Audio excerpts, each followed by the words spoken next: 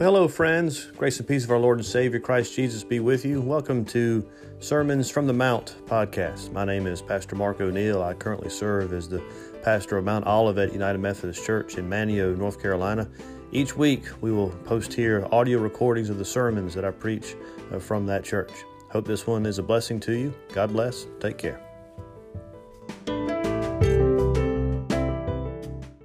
Friends, our gospel lesson and sermon text for this morning comes from the Gospel of Matthew. It is the 10th chapter, and we're going to take a look at verses 21 through 33. So again, this is Matthew chapter 10, verses 21 through 33.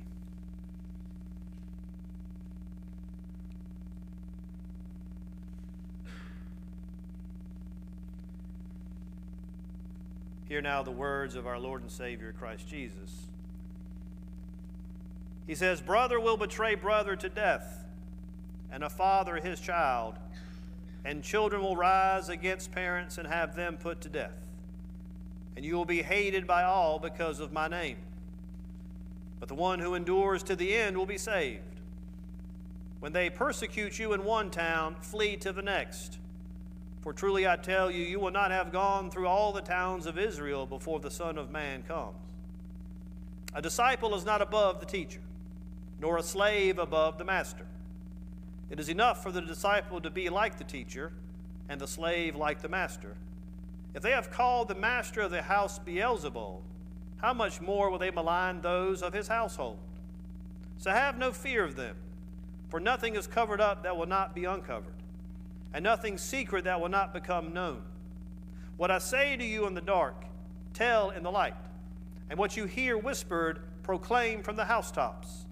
Do not fear those who kill the body, but cannot kill the soul. Rather, fear him who can destroy both soul and body in hell. Are not 2 sparrows sold for a penny? Yet not one of them will fall to the ground apart from your Father. And even the hairs of your head are all counted. So do not be afraid. You are of more value than many sparrows. Everyone, therefore, who acknowledges me before others, I also will acknowledge before my Father in heaven. But whoever denies me before others, I also will deny before my Father in heaven." My friends, this is the word of God for you and I, the children of God. Thanks be to God. Well, friends, I want to talk to you this morning a little bit about expectations, because we all have them. Sometimes our expectations are not realistic. Sometimes we think things will be better than they could possibly be, and then we end up being disappointed. Of course, on the other hand, sometimes our expectations are far too low, and we get surprised in a good way.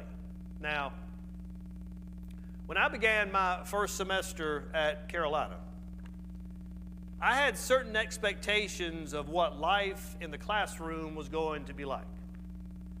All throughout high school, by any metric that you could use, I was a good student. Now, I didn't necessarily work that hard. I didn't really develop a set of study skills per se. The whole time in high school was typically spent with me coming into class and chatting up with teachers and sitting in the back and cracking a joke or two, and then collecting an A on test day. Why should college be any different? I mean, after all, the graduation speaker told me that the future was mine, and that I was going to do great things, and for me to go out and be somebody. Did I mention what my class rank was? Did you see all the cords and things I was wearing on graduation, signifying all this academic achievement over the previous 4 years? So loaded up with all this confidence and swagger, I headed off to college, figuring it was going to be business as usual, just on a much larger scale. There was no way that I wasn't ready. There was no way I wasn't going to be successful. There's no way I'm not going to be on the dean's list. Now, my friend, do you want to know what I made on my first college exam? It was Geology 10, otherwise known as Rocks for Jocks. a basic introductory level class. Do you want to know what the pride of North Forsyth High School, made on my first college exam? I made a D.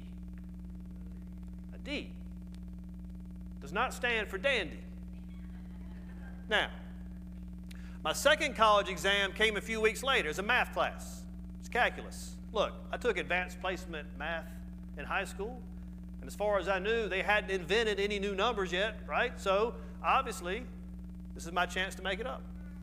Guess what I got on my second ever college exam? Another D. Still didn't stand for dandy. So for those of you keeping score, I had come into college with expectations of 4.0s and dean's lists and academic achievements, and now I sat at the midpoint of my first semester in college with a grade point average of 1.0. Needless to say, my expectations were shattered, because college, friends, is hard. College can be difficult. College is not smooth sailing. And I had a few more rough patches along the way over the next 4 years. What I had to learn was that, look, it's not going to be easy. That there are going to be challenges. That there was plenty that I did not know. That this world is not all about me. And that I cannot simply rely upon my own abilities. That I need to devote time to study and asking questions and reaching out to those who knew more than I did, and I needed to decide exactly what it was that was important and leave all distractions as best I could behind. Now, I wish I could tell you I learned all those lessons that first semester, but it took a little while. But I thought about this shattering of expectations as I read our gospel lesson this morning. Because in our text this week, Jesus prepares his disciples by spelling out exactly what it looks like for those that want to follow him. Now, I think initially the disciples' expectations were pretty high. I mean, we read from chapter 10.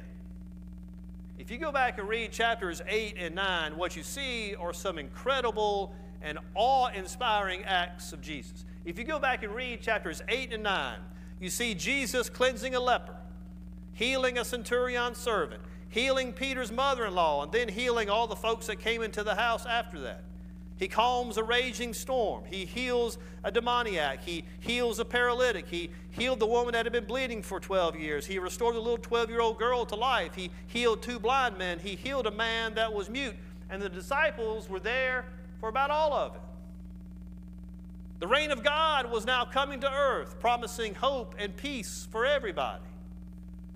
And so as chapter 10 opens, Jesus gathers the 12 together and says, look, fellas, I'm sending y'all out now. And I give you authority over all unclean spirits to cast them out and to cure all diseases and sicknesses. I want you to cure the sick. I want you to raise the dead. I want you to cleanse the lepers. I want you to cast out demons. In other words, all this stuff they had seen Jesus do, now Jesus is turning them loose to go do. And so certainly, what would their expectations have been at that moment? Let's go. There's no way we're not going to be successful. There's no way we can't do this. We've seen Jesus do it. And now he's giving us the authority to do it. Man, this is going to be easy. I can't wait to get out there. But it turns out their expectations were a little premature. Because if you continue to read through chapter 10, Jesus wasn't done talking.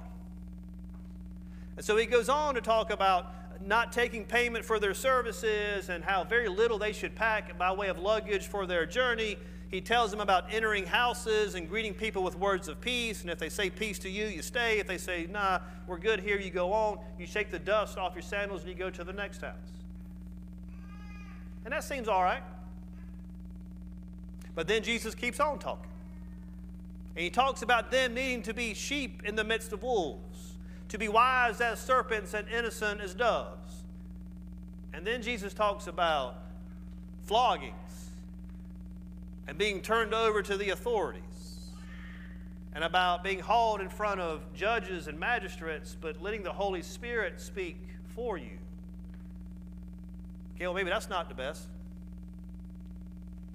And then Jesus, like a record screeching to a halt, throws cold water on the whole celebration.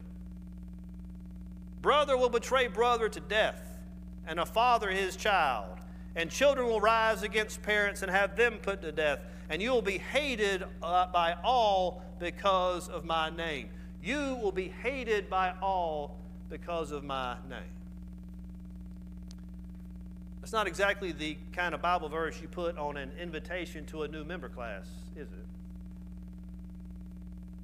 Now, we, with 2,000 years of hindsight, probably are not surprised because we know how the story goes, don't we? Jesus comes to call God's people to himself, to bring healing and hope, and to reveal God in truth. And what happens to Jesus? They kill him for it. And so it follows that those that follow him may also have to suffer some things. Why? Well, Jesus tells us in verse 24, a disciple is not above his teacher, nor a servant above his master. Jesus didn't tell the disciples to go looking for trouble. He doesn't tell us that either. But when any disciple decides to follow the crucified Lord, they should expect to follow him all the way to the cross.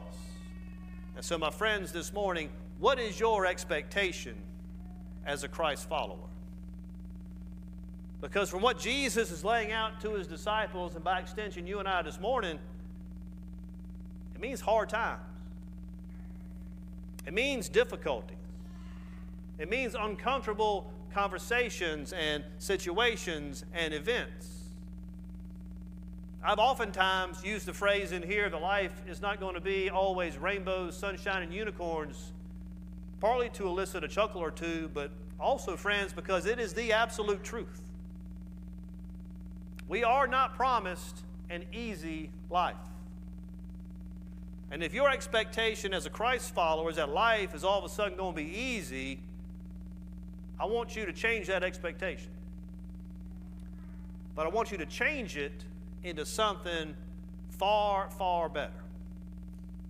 No, friends, we are not promised an easy life, but we are promised an eternal one with our Creator, Redeemer, and Lord. Our expectations as Christ followers must be salvation. Let me say that again. Our expectation as Christ followers must be salvation. Why? Again, Jesus, the one who endures to the end will be saved. That's a promise. And that promise should bring us hope. Because like Jesus who endured to the point of death, Paul tells us in Hebrews, we endure suffering as we follow him faithfully. Paul tells us in Romans 5 that suffering produces perseverance, perseverance, character, and character, hope. And hope does not put us to shame because God's love has been poured out into our hearts through the Holy Spirit who has been given to us. And friends, this endurance leads through death into resurrection where Jesus has promised, listen to me, Jesus has promised to acknowledge before God all who acknowledge and follow him. To acknowledge before God all who acknowledge and follow him. Now listen, what Jesus is doing here is he's hearkening back to the book of Psalms, particularly Psalm 91. And Psalm 91, friends, is where I go anytime I face a trial or a difficulty. Let me read it to you. Listen to what Psalm 91 says. It says, whoever dwells in the shelter of the Most High will rest in the shadow of the Almighty. I will say to the Lord, he is my refuge and my fortress, my God in whom I trust. Surely he will save you from the fowler's snare and from the deadly pestilence. He will cover you with his feathers, and under his wings you will find refuge. His faithfulness will be your shield and rampart.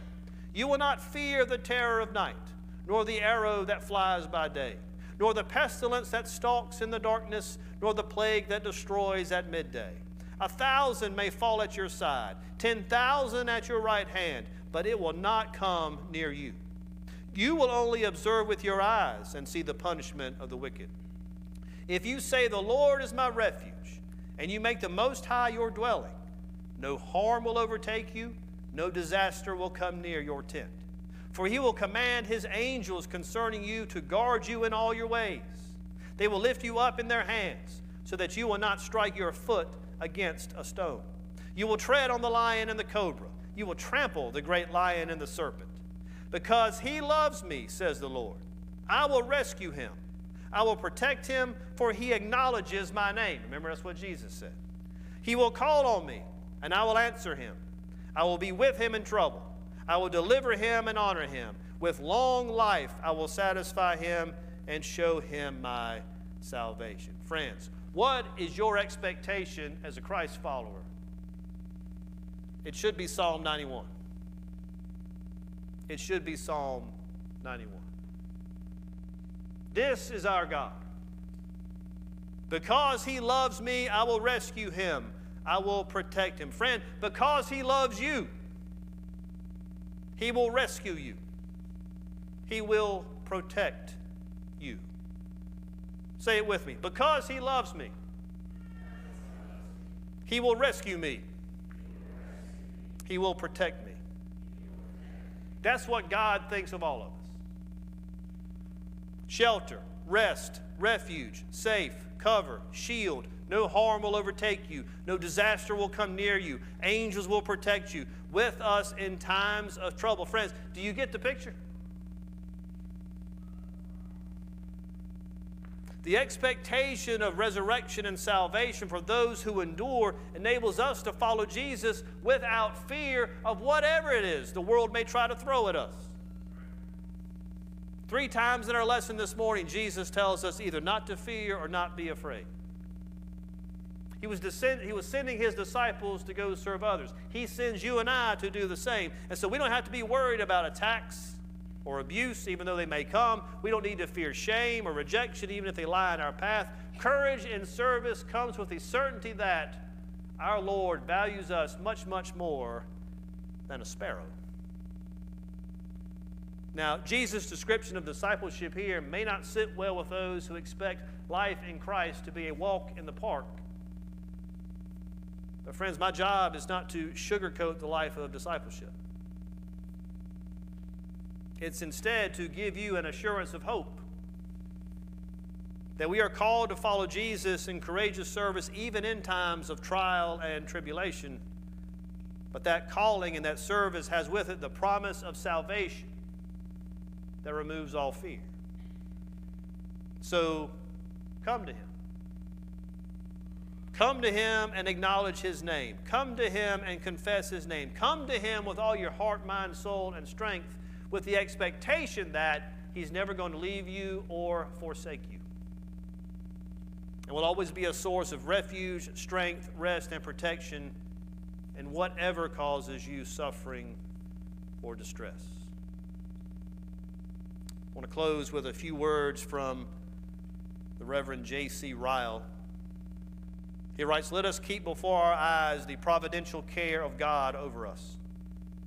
Let us take comfort in the thought that all around us is God's hand. Our bodies, our souls, our characters are all in his safekeeping. No disease can seize us, no hand can hurt us. And those who try to do good should continually remember the day when they shall meet their Lord to receive their final portion. If they would have him own them and confess them before his Father's throne, they must not be ashamed to own and confess him before the men of this world.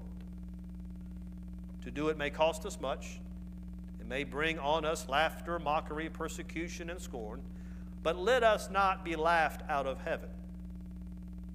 Let us recollect the great and dreadful day of account and not be afraid to show men that we love Christ and want them to know and love him also." I'd rewrite that to say, let us not be afraid to show the world that we love Christ and want the world to know and love him also.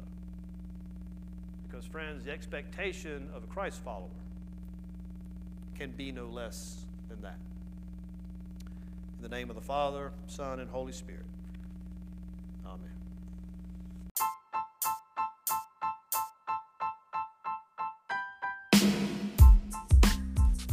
I hope you enjoyed this week's podcast. Until next time, God bless. Take care.